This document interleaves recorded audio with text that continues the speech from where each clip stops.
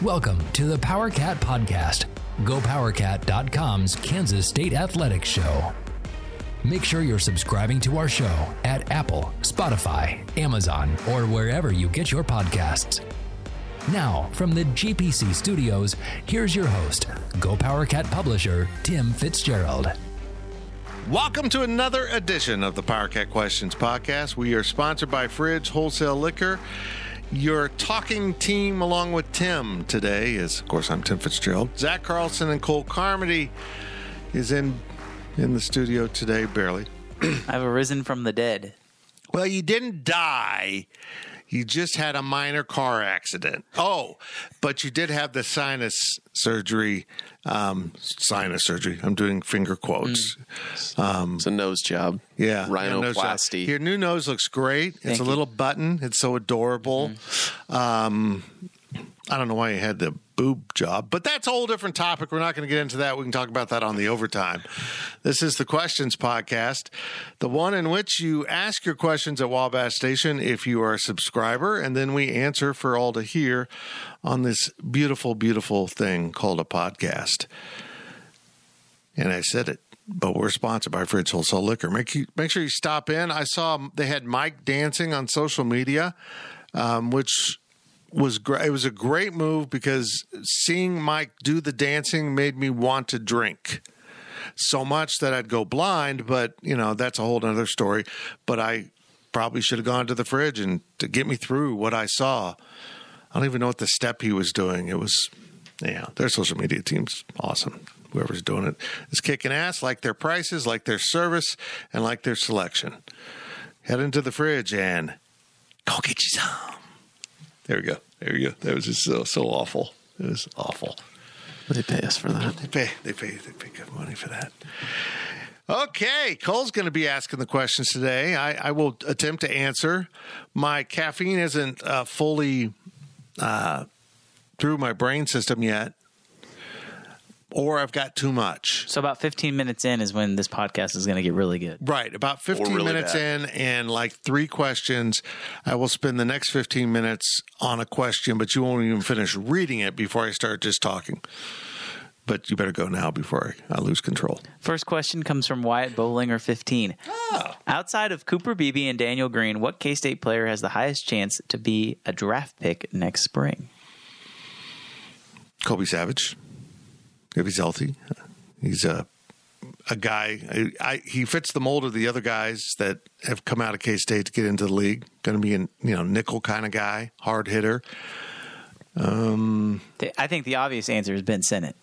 Yeah, if he wants to come out, I think he's an NFL tight end. He kind of fits the mold now. Can I take a generic other offensive lineman other than Cooper Beebe? Can I take one out of 4? So, KT. It's probably my Christian actual Duffy. pick, but I was about to mention KT. Yeah. I think coming back for him was really important because he showed such drastic improvement. Now, if he can build on that, I think he has an opportunity to be really dominant at this level at left tackle if he's more consistent, and that might translate to right tackle or interior lineman at the NFL.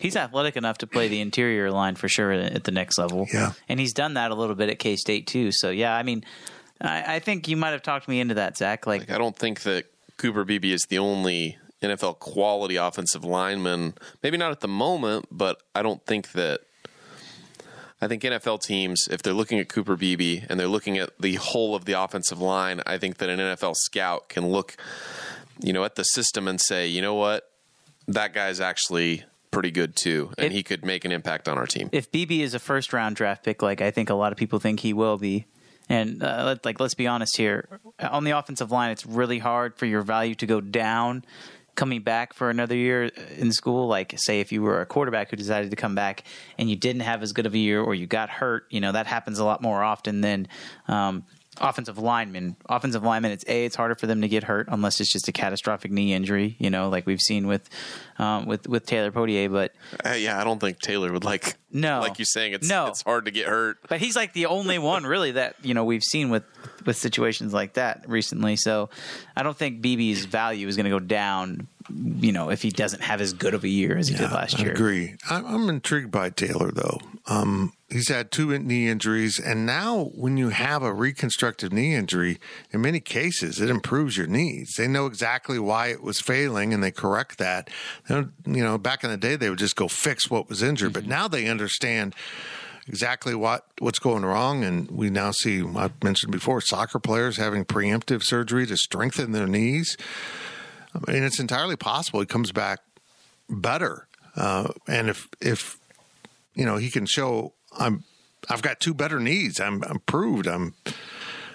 He's a really good lineman. He was. So there's a possibility he might be a guy. But someone's going to pop up. I mean, someone's going to going into last year, I thought Sammy Wheeler would have a breakout season because I sensed that they were going to move to the tight end more. Well, I had the right spot. I just picked the wrong guy because Sennett and Howard had such a good connection. But there's going to be someone like that. Maybe it'll be DJ Giddens, someone you're just not thinking of that's going to have a breakout year. I think Trayshawn Ward's on that list too. Yeah.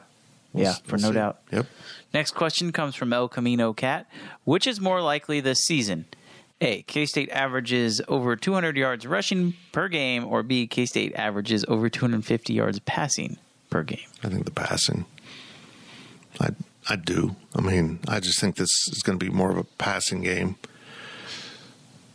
Yeah. I could be convinced otherwise. Let's put it that way. Well, I just look at the 5 returning offensive linemen, and I think early on in the season, they're probably going to lean more on those guys as opposed to trying to air it out with really a new cast of receivers, right? Like RJ Garcia didn't play that much last year.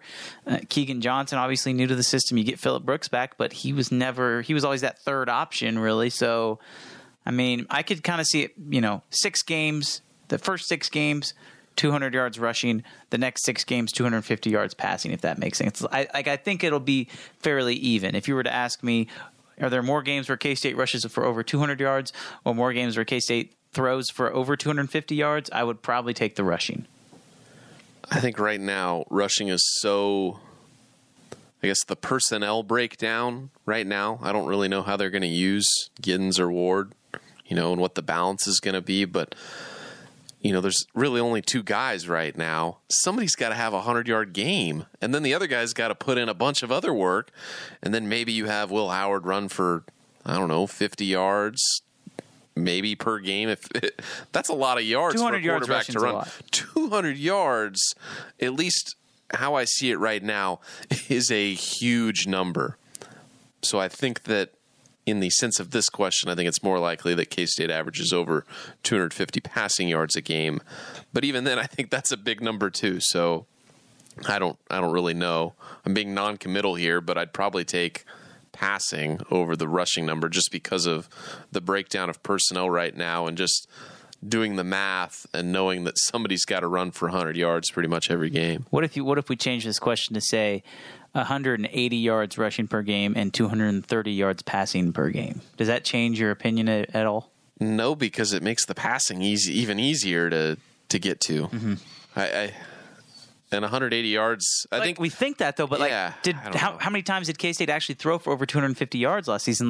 We think that 250 yards is attainable, 230 yards is attainable. I'm going to go back here and look in a second, but I don't. How many games think that happened that often. How many games did K-State have 450 yards of total offense? Right. Yeah.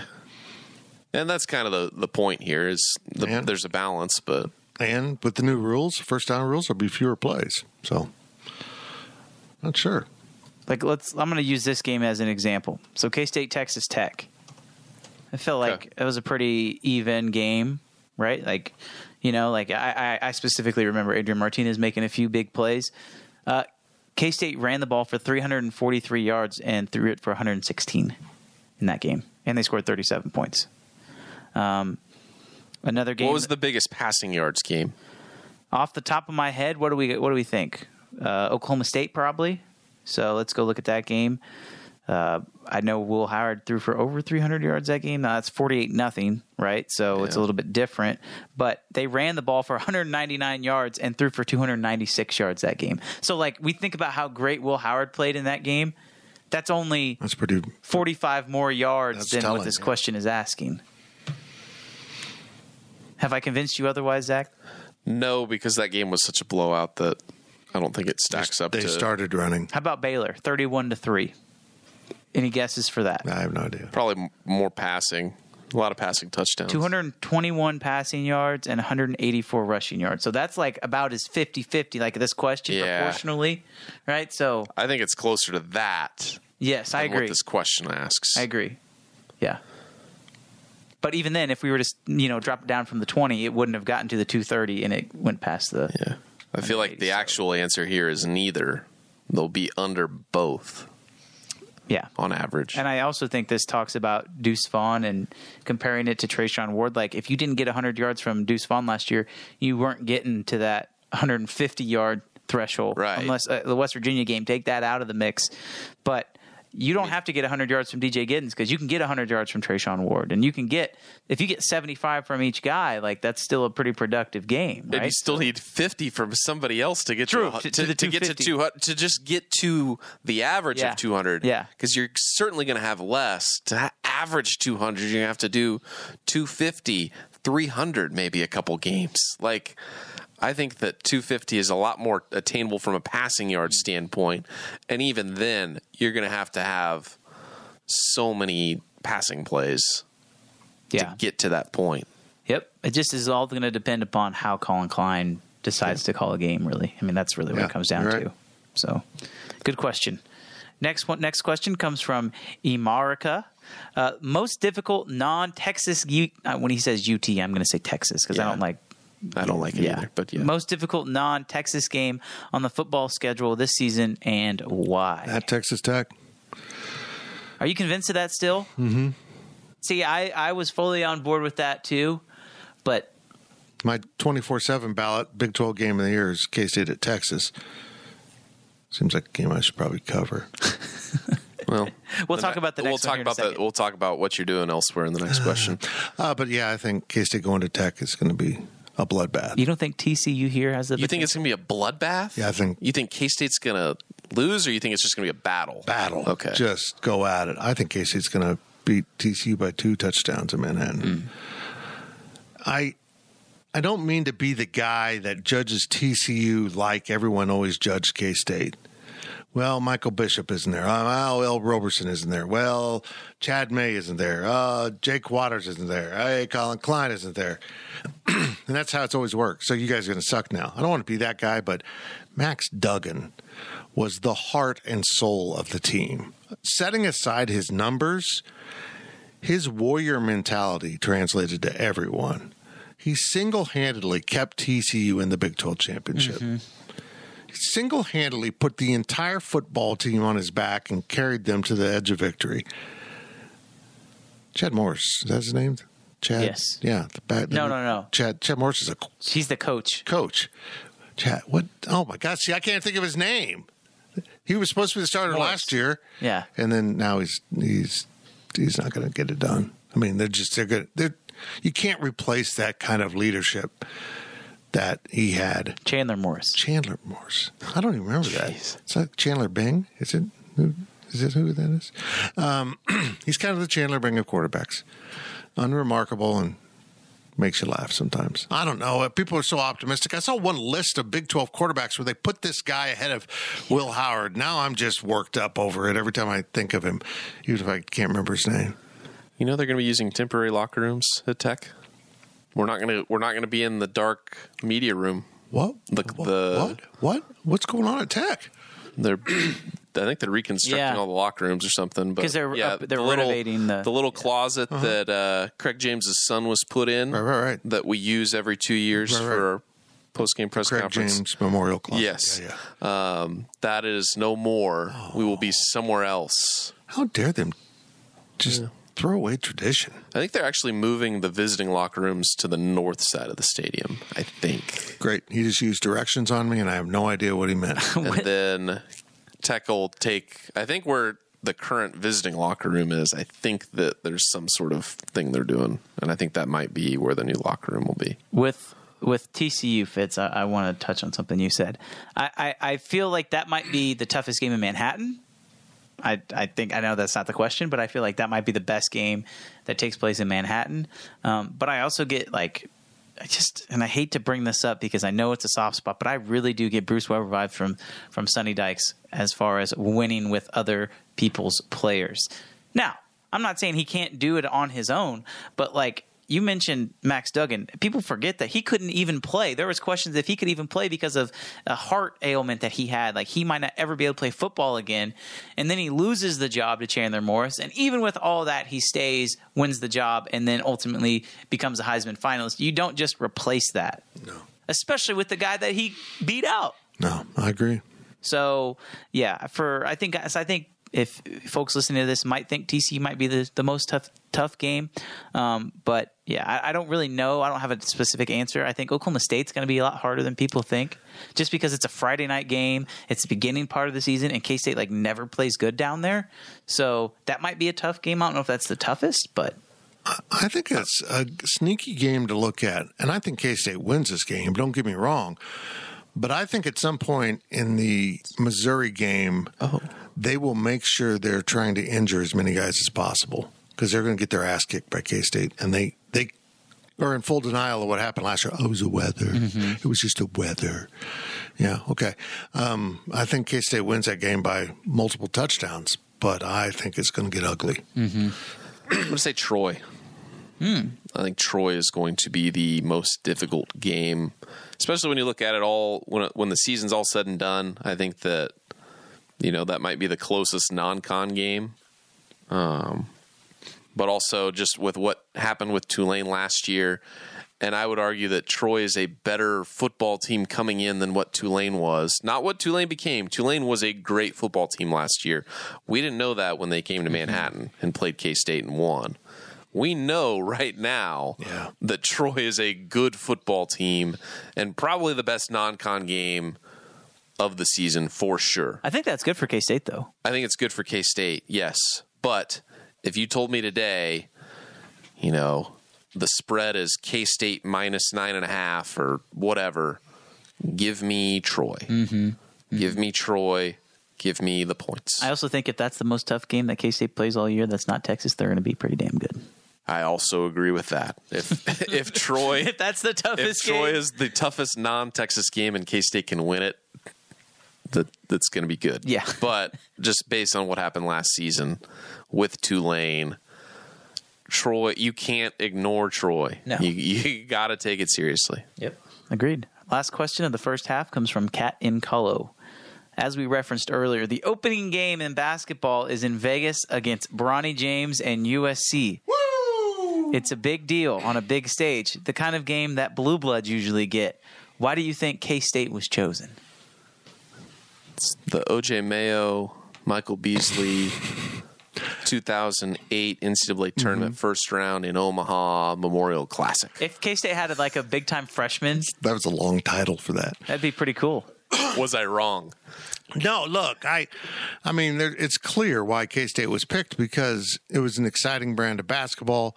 The TV ratings were obvious, and there's a head coach at Kansas State that probably said, hell yeah, we'll go there and play, which is such a different approach than anyone's had at Kansas State in basketball.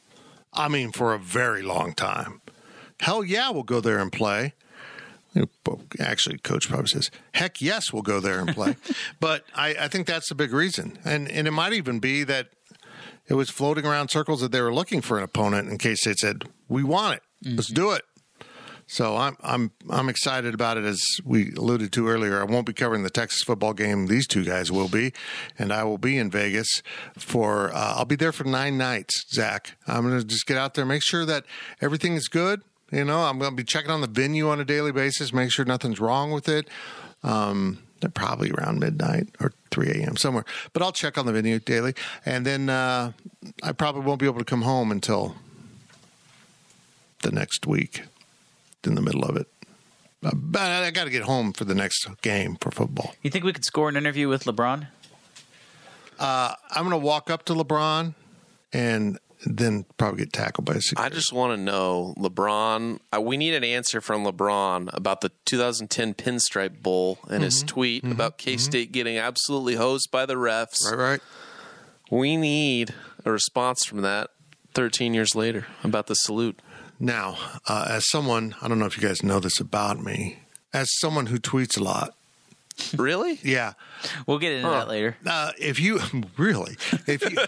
I'm just an innocent victim in all this. And you asked me about some great tweet I had 13 years ago. I'm going to look at you like, what the hell are you talking about? But of course, LeBron probably has less going on in his life than me, so he'll probably remember that because I'm a very busy person with my schedule. You do know who else is on USC's roster, right?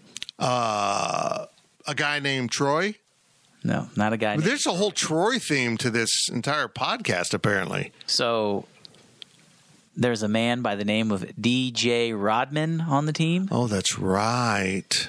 Who isn't there another guy too? Son of like this is Dennis Rodman. This is like and it's in Vegas. Yeah, Isaiah Collier was like another like top player who like USC's got. I don't know if they'll be good. I don't know if they'll win the game, but they're going to be a good team by the end of the year. They went out and recruited guys that will feel like they're putting on a show every night. Maybe that's what it takes to get a crowd in LA. Get a little Hollywood to it. A couple former NBA names on the roster. Maybe people will care about USC athletics for a brief shining moment. Well, in fairness, DJ Rodman, he averaged 9 points a game at Washington State last year, so I don't think he's like that good. But still, it's interesting. It is. Do you think Dennis will be sitting there next to LeBron? I'm actually more interested in talking to Dennis Rodman than LeBron. Well, it's in Vegas, so you know he'll be there. I might have to take some acid before I talk to him to understand what he's talking about. I don't know. I'd like to ask him about Larry Bird. This whole thing he stepped in, this one. Anyhow, that's it for the first half. We'll be back with more of your questions from Wabash Station. I promise that there's more topics that will allow me to talk about myself. And that's awesome. That's okay. I've just got to always talk about myself. GoPowerCat.com's Powercat podcast continues after this short break. Welcome back to the Powercat podcast. Now, let's return to the GPC studios. Welcome back to the Powercat Questions podcast, sponsored by Fridge Wholesale Liquor. Tim Fitzgerald, Zach Carlson, and Cole Carmody is your team of talking today. Well, I kind of like that. It's going to be it. Stop into the Fridge whenever you're in Manhattan. Great prices, great people, and great selection. They have about anything you would want. Except one thing they don't have is your questions from Wabash Station. Cole has those. He's going to start reading them again. First question of the second half comes from Eric Schneid. What are the odds that the Josh Eilert hire at West Virginia has a similar effect as K-State retaining Frank after Hugs left? It's a great comparison. Well, first of all, I'm just struck by when Huggins leaves. He leaves with wreckage behind him, and an assistant coach gets a career break. Andy Kennedy at Cincinnati, Frank Martin at Kansas State, and now Josh Eilert. And as unproven as Frank was, at least he was associate head coach. Josh Eilert has been a staff member and only briefly a coaching staff member. But I think it's clear he was hired because he's kind of a glue guy that can keep things together, that while his emphasis hasn't been his X's and O's. I'm sure Hug signed off on the fact that they are good. He is good in that, but he can run the program efficiently. I mean, I imagine he'll have Ron Everhart still there, who's a great X's and O's coach. So it's kind of a team effort. I'm just thrilled for Josh. It's an incredible break. And even if he doesn't get the West Virginia job, and guys, let me be clear, I think they have no intention of hiring him, no matter what happens this year. Short of going to the Sweet 16 or something, I don't think they intend on promoting Josh Eilert. But what he does this year will absolutely get him another coaching gig. Now, it might be, at a American conference program or something like that, but I think this sets him up for a whole new career than what he had 6 months ago. He's young, too. It's crazy because I think he's been an assistant coach. I think last year was his first year as a full-on assistant coach. He was an interim assistant coach for a while. But I think that was just for like a recruiting title, probably. Yeah, I don't even know what that was, but he's had a collection of titles, which indicates to me that they kept finding ways to keep him because he was so valuable. Here's a new title with pay. Here's a new title. That's just my guess. But I think everyone there kind of recognized how important he was to the entire program. And as they progressed through the search process, they realized they were hearing from a lot of prominent names on their list that I would love to coach there, but not right now. I can't do it right now. I'm just not going to do that. So I hope he can make the most of this opportunity. And he only loses a player or two to Kansas State. That's all. That's just it. I think the best players are staying at West Virginia. I think they want to. Like Raekwon Battle. I mean, well, let's keep that in mind too. Like that's probably their biggest win in the portal, and he decided not even to enter the portal. They get the kid from Arizona who entered the portal and then decided he wanted to come back. Edwards from Syracuse, another big time recruit that they won in the portal, decided not to re-enter the portal and stay there. So like the guys that they got in the portal this offseason, for the most part, the best ones are staying. Well, let's also be clear that a lot of these guys, including Raekwon Battle, didn't necessarily pick West Virginia or Bob Huggins. They picked the NIL money. True. That's just something that's layered in there now, that when players are picking the NIL money, that's still there for them. They didn't leave with Bob Huggins, I'm positive. If it had, they'd lose their entire roster. And it's just the way the game's played now. You literally you can go out and buy players.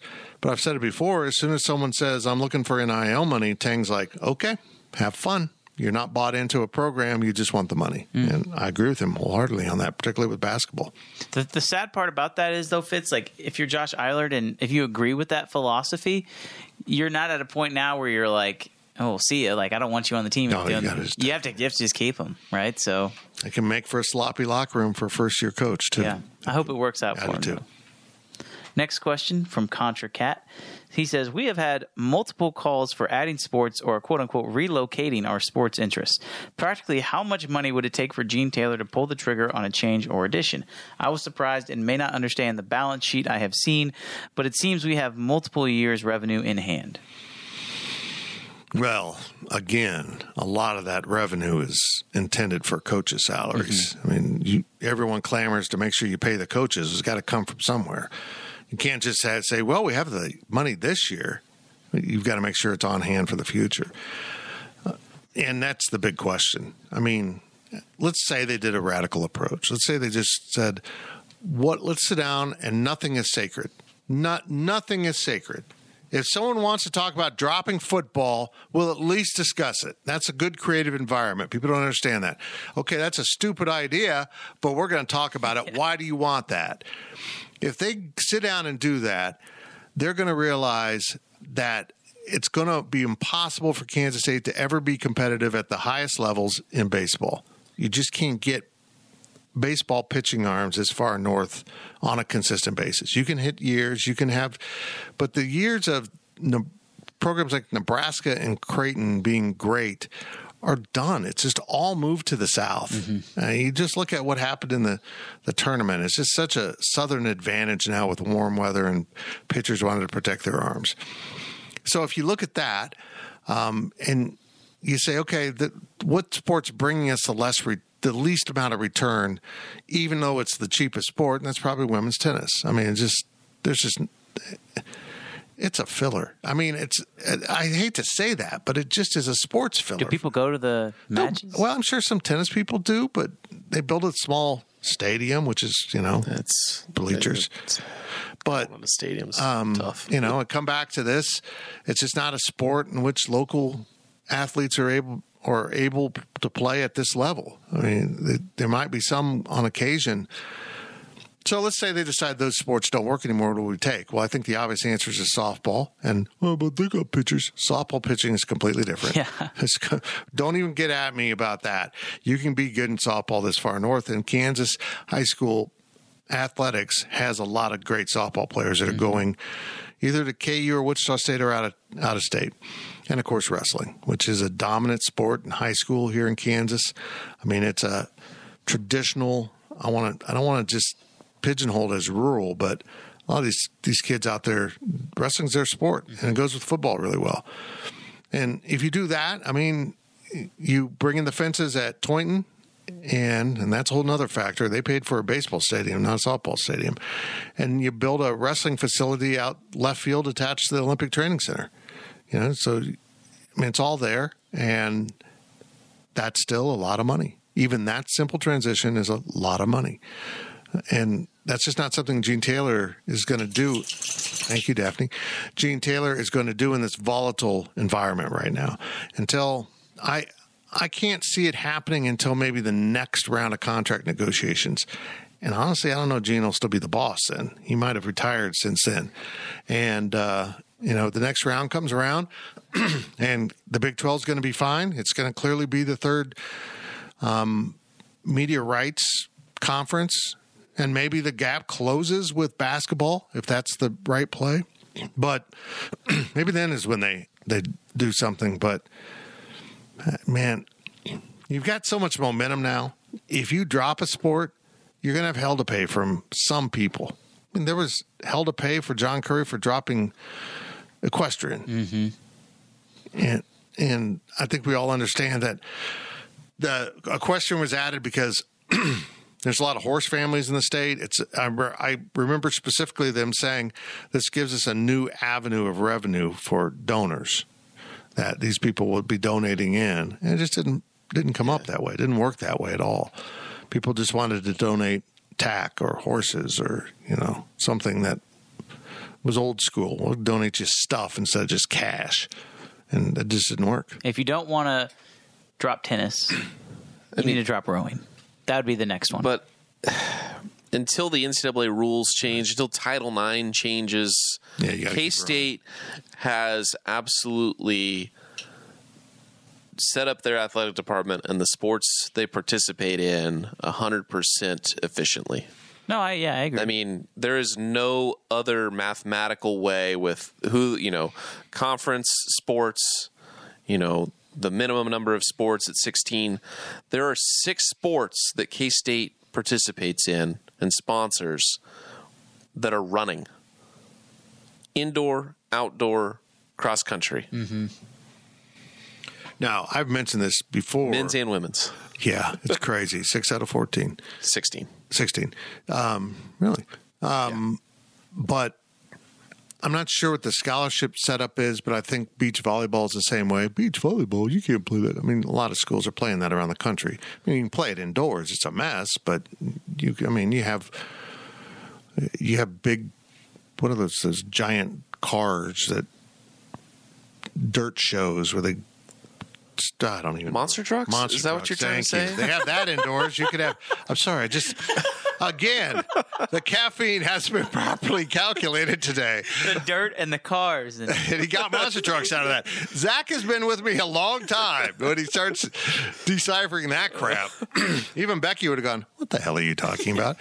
But yeah, they do monster trucks inside. You can do, beach volleyball in contained areas inside. But I mean, if that adds you some scholarships and adds you a sport, go for it. Because I've said over and over, I think if there's a non-traditional, I don't mean that, a non-revenue producing sport like men's basketball or football that K-State could find a way to be competitive in, it's volleyball, because you can get the players here. And now you have a facility that is hard to match around the country. I don't know enough about. Really, you could probably drop tennis and add beach volleyball. Right. If there's one sport that, if just we're put it right there. If we're going to talk about reallocating, you have basically an entire roster that you could use. I don't know what the setup is for teams that play beach volleyball and how many athletes play both. But you have the same player pool there, and you get to eliminate 6 or 8, athletes that you don't have to pay scholarships for, and it balances out, and it adds. Well, it doesn't get rid of the scholarships; it reallocates them to the volleyball side. But it's you can have volleyball athletes that are on beach volleyball scholarships, and you can kind of combine there. I think. I'm not a compliance expert, but surely that's probably the next way to go. But ultimately, if you want more sports, it's going to take more people, more donors than just the Ices and the Shamrocks. Shamrocks. I like how that's their name now. It's just the Shamrocks. But if you want other sports, it's probably going to take $10 million more a year to add 2 sports, I think. And I don't even think that those sports could be wrestling or softball. No, they could. Even though that would be great, and it would be such a fit for the region, the state, and how high schools play those sports, and how those athletes have to basically go elsewhere. They don't go to K-State. Those would be the sports that I'd love to see added, but I don't think you're going to drop any sports at this point. K-State is just so, I don't want to call it bare bones, but that's probably the best word for it, is they strategically play the sports they play. They're fiscally very cautious.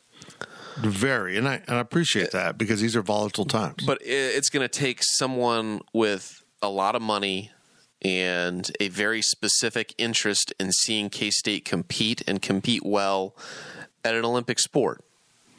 And NIL's kind of changed that for Olympic sports, because when you look at gymnastics right now, and I'll say this all the time, OU, whether they are good in the SEC or not at football or basketball, they picked the right conference for softball. They picked the right conference for gymnastics. Right, they did. Because you look at gymnastics now, all of these former Olympians that were at the Tokyo Olympics, they're playing in college now because they can take NIL money.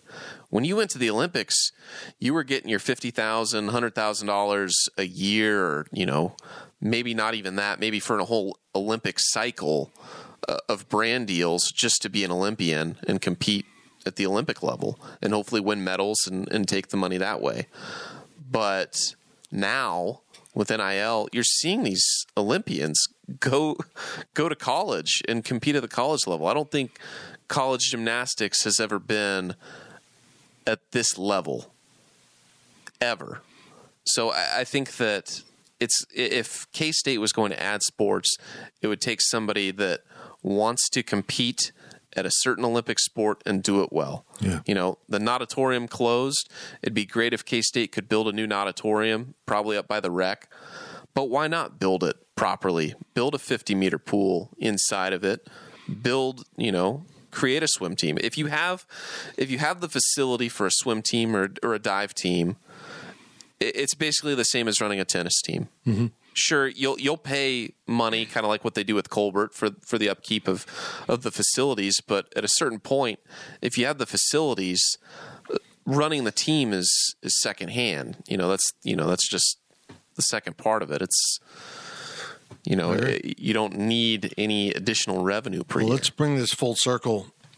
Zach pointed out something, and, I know the reflex is drop rowing, but he's exactly right. You have to have rowing as a counterbalance to your football scholarships for Title IX. So that's not happening. Finally, I'll close it with this. I plan on winning the lottery. I don't know if you know about that. That's my retirement plan. There's a couple of them right now. I know. So after this recording, I'll be heading out to buy some lottery tickets because that money's mine. Well, Becky can have some too. But anyhow, if I do win the lottery, first of all, it's been great knowing everyone. Mm-hmm. And I will be the NIL guy for volleyball. We are going to play at the national level in volleyball. And I will also say we need to add, here's $10 million for softball. We need to get this going. And that is a sport. I look at Oklahoma and see what they've done with softball. And I admire it and I envy it because K-State could do that. They're not good because they're Oklahoma. They're good because they've made a commitment to being good in that sport. And I admire that. They have invested and gone out and recruited, and they've got to be leveraging NIL down there too to get so many players. But they've done it right. They're the UCLA, the men's basketball, but the softball version of it is Oklahoma softball. It's incredible what they're doing. And there's no reason K-State couldn't be competing at a really high level in that sport. Very good conversation. Next question comes from Claws Out, Balls Out. It's a little bit more simple. Who has a better upcoming season? He wants us to look into our crystal ball. Okay, I've got one. Shake it up, or is that the 8 ball? That's 8 ball. Okay, well, that's also my crystal ball. It works the same thing. You don't shake a crystal ball. Men's or women's basketball? Oh, you don't, do you? Should we tell him? Snow globe. It's not like snow globe. It's not like snow globe. Okay, go ahead. Men's or women's basketball, better season? Go. Oh, that is a good question. But see, like, what do we define as better season? I want it to be women's basketball. I think men go further in the NCAA tournament, but the women have a better regular season because it's so hard to win in the women's basketball NCAA tournament. That's a good. I'll buy all that. I mean, they're the top and the bottom, or heck, the top and the upper crust of women's basketball. We saw it close up a little bit this year. We saw some, but it's quite common to have 1 or 2 seeds fill the entire Final Four, and that's rare for men's basketball.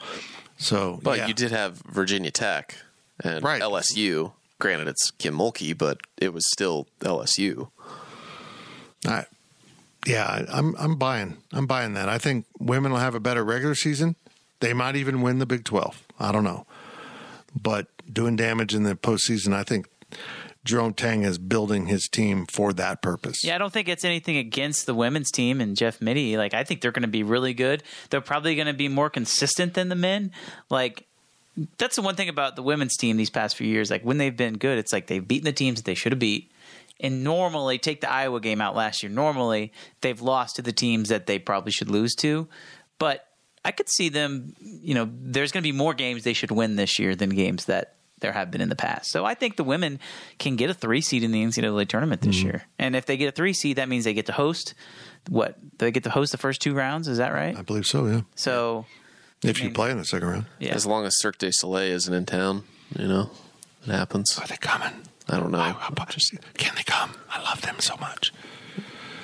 I can do, by the way, I can do everything a Cirque show can do, just not sober or on purpose.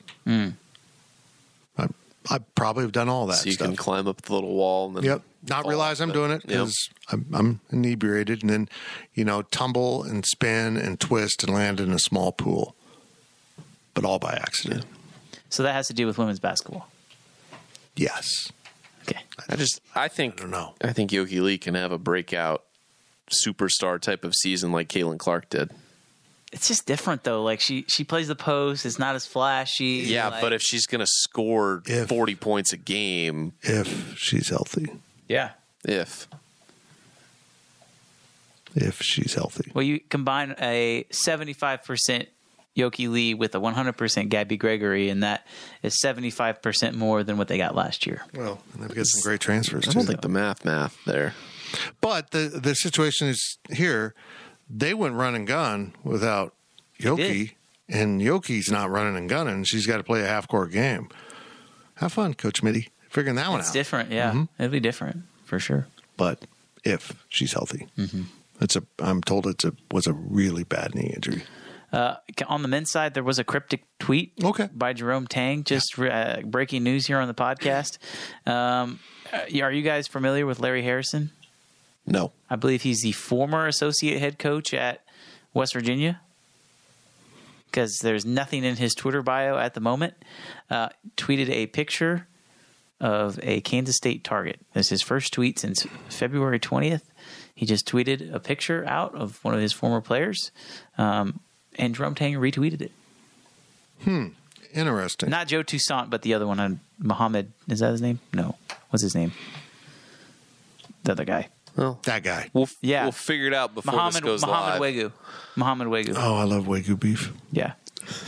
Tweeted a picture of him, and Jerome Tang retweeted it. He's supposed to be on a visit right now. Caffeine hit. There you go. That's interesting. It's very strange. Just a picture of him like flexing, and Jerome Tang retweeted it. Okay. All right. Last question of the podcast. It's the most important question we've ever had on this show. Oh, boy. Here we go. It's from TDE67. Oh, yes. It's addressed to Fitz. Oh, boy. Is this the current Twitter feud involving the KU Stadium funding your favorite Twitter feud to date? Well, it's not a feud from my point of view. It's a feud from their point of view. But I'm just asking questions here. And it's funny, Troy Coverdale from K-Man is now kind of taking the mantle from me. And he had someone actually tweet at him and say, why is this so hard to understand? It's two projects. There's the Gateway and the football stadium. And I'm like, that is the entire point I've been attempting to make. I'm glad you've come full circle to realize that this is two projects. Then why the hell does it have one budget? It's all one pool of money, and if you throw taxpayer money in there, you're using it for the stadium. You can account for it however you want. But if I give Cole $20 and I tell him, don't spend this on alcohol, young man, and he takes a 20 out of his wallet, not the 20 I gave him, and spends it on alcohol, you know what he's got? He's got alcohol and still $20 in his pocket. But he didn't spend my 20. That's the kind of thinking that makes no sense. Just separate the budgets. And if it's not an athletic budget, why is the AD in charge of it? The AD is the front man for this project when, according to everyone, 90% of it's not football related. But yeah, it's been entertaining. Let's put it that way. And I keep coming back to the thought that the fact they don't know the difference between a bond and a grant. One you pay back and the other is a gift of taxpayer money. And they keep bringing it up. Well, you've had state bonds. Well, yes, they're totally different. Well, you had taxpayer money pay for KSU Stadium in the 1960s. Oh, now it's bad. Yeah, that's my point. There's no money for fixing buildings on our campuses in this state. Yes, that $85 million represents more than what I believe the Regents will allocate to all campuses for upkeep in terms of backlogged projects that need to be fixed. That $85 million, if applied properly to the KU campus, could do wonders and attract students. But no, they're going to build a hotel. And that's a whole nother issue I have. I don't think you should use taxpayer money in any way to build a business that will compete with local businesses. Period. That's unfair. But overall, let me be clear, two thoughts. Love the project. The project is awesome. It's cool. It's a great idea. And for all the KU fans, you just don't want us to have a nice stadium. No, believe me, we all want you to fix that dump. That's what got me is people are like, oh, the K-State people are just scared about KU finally taking football seriously. And you're not. You wouldn't need state money if you're taking it seriously. Yeah. But I'm just going to point this out. Every time they try to fix football, all of a sudden there's an Allen Fieldhouse renovation, Allen Fieldhouse project. This is the problem you have. Your donors don't want to give to anything but basketball, and I understand why. I'd be the same way if there was a great disparity in the social wealth of donating to basketball as opposed to football. So, how much more can you renovate Allen Fieldhouse than what it is right now? And someone brought up a good point. Without cracking the walls, and if you crack the walls, you've got ADA issues that you can't resolve in that arena. So they can't build anything that is actually part of the building. You can build a breezeway, which they did a long time ago. You know, that breezeway that we used to have media was down the hall before they built the current media room. And there's like the football video room down in there. And yeah, you could have that, a breezeway, but yeah, they want to. They're kind of locked in. I mean, same with Bramlage. They can't crack the walls, or they have ADA issues, which they'll eventually have to face. I mean, if Allen Fieldhouse is ever going to renovate itself, they need to do basically what we talk about with Bramlage. They need to gut the entire inside and build a modern arena based on it. You know, build suites, build whatever, and just use the shell of the building. Someone tweeted at me, this football project could be $300 million. You expect us to do that without taxpayer money? Yeah, because you've neglected it for so long. That's why it's so expensive. If you had done it through the years, I mean, if K-State tried to do a press box, a football facility, Shamrock Zone, added stuff on the east side all at once, it would have been difficult to do. But no, they had projects and they took care of their stuff on their own through the years. Thank you. It was a belch for my dog. I will say, though, after you've made your points and you've won, sometimes I wish Becky would take your phone. Yeah. it frustrates me when people don't read what already been discussed, and then they're like, but you've got bonds. You're the 500th person I've had explain this to. I'm beginning to wonder about what they're actually learning on that campus because people are not very bright in my mentions. I have an update as we wrap up the podcast. Okay. The tweet that I mentioned earlier was by a coach who was fired by West Virginia. He was the one that was fired in the middle of the year this past season. Oh, yeah. Okay, he was been with Huggins for forever. He was the one that was fired. This is his first tweet since February. Okay, I just checked. It was deleted. Okay, it was retweeted by Marco Bourne, Jerome Tang, and Dream Dowling. And he deleted it. And he just deleted it. He deleted the tweet. And this kid is Muhammad Wegu from West Virginia. Is on a visit, reportedly, as we speak. And he also is from New York. Yeah. So the New York connection's playing hard. Just so everybody's aware, I'm not crazy. If you go look for this tweet, it's not going to be there. It was up, though. My guess is he will be arriving in Manhattan to work on this staff, but for now he's not part of the staff and is involved in advising former players. We'll find out. I feel like the conspiracy theory. I'm connecting the dots. I got strings all over the studio. I got charts and stuff. That's it. Second half was a lot longer. Caffeine kicked in. Not my fault. I didn't buy that caffeine at Fridge Wholesale Liquor, but you can buy 5 Hour Energy and Red Bull there. It's incredible. It's the greatest place on earth. Thank you for listening to the Powercat Podcast. Make sure you're subscribing to our show at Apple, Spotify, Amazon, or wherever you get your podcasts. Powercat Podcast. All rights reserved. GoPowercat.com.